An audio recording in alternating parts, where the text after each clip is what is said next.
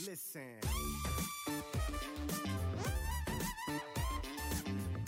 Welcome to another episode of Beyond Sundays with Jonathan Howes.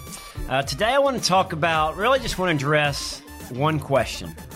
Are you good enough to serve God? And where this question is coming from is, are you good enough to serve God in full-time ministry? And over the last few weeks, I've had this conversation actually with three different men. A couple of them are struggling with, is God calling me to serve Him full-time? Another man, he does feel called, and he is going to Spain to serve God full-time as a missionary. But the same question came up, is, am I good enough? Am I good enough to serve God in full-time ministry?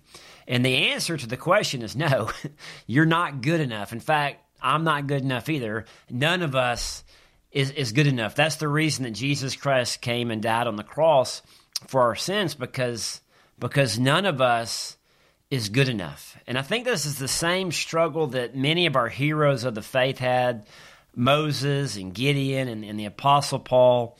No one feels qualified. No one feels good enough. We feel inadequate.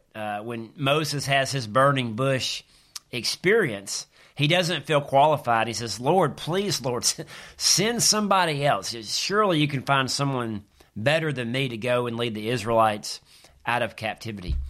When the angel of the Lord comes to Gideon to be the deliverer for Israel from the hand of the Midianites, Gideon says, my family is the least in all Manasseh, and I am the least in my family. He certainly didn't view himself as a mighty warrior, but God viewed him as a mighty warrior, and God told Daniel, I will be with you. And if you remember the story, God takes his army down to 300 men because God wanted to get the glory for the victory and not the Israelites stealing God's glory. And I think that's an important point.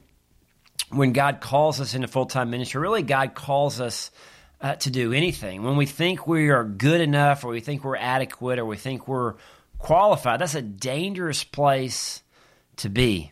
A great place to be is not being qualified or not being adequate, because it causes us to depend on God. It causes us to trust in Him. It causes us to rely on Him.